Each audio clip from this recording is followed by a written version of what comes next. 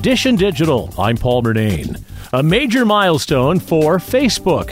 It was launched 20 years ago this month by Harvard student Mark Zuckerberg and his classmates. CBS News tech contributor Ian Scher says it's had an enormous impact. Stuff like the Arab Spring and the Me Too movements were very much impacted by social media.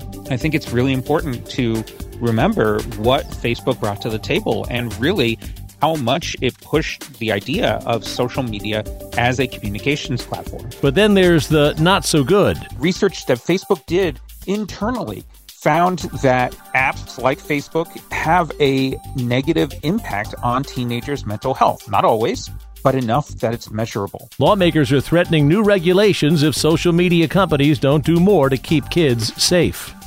Dish and Digital, I'm Paul Murnane. And for more, click on podcasts at WCBS880.com.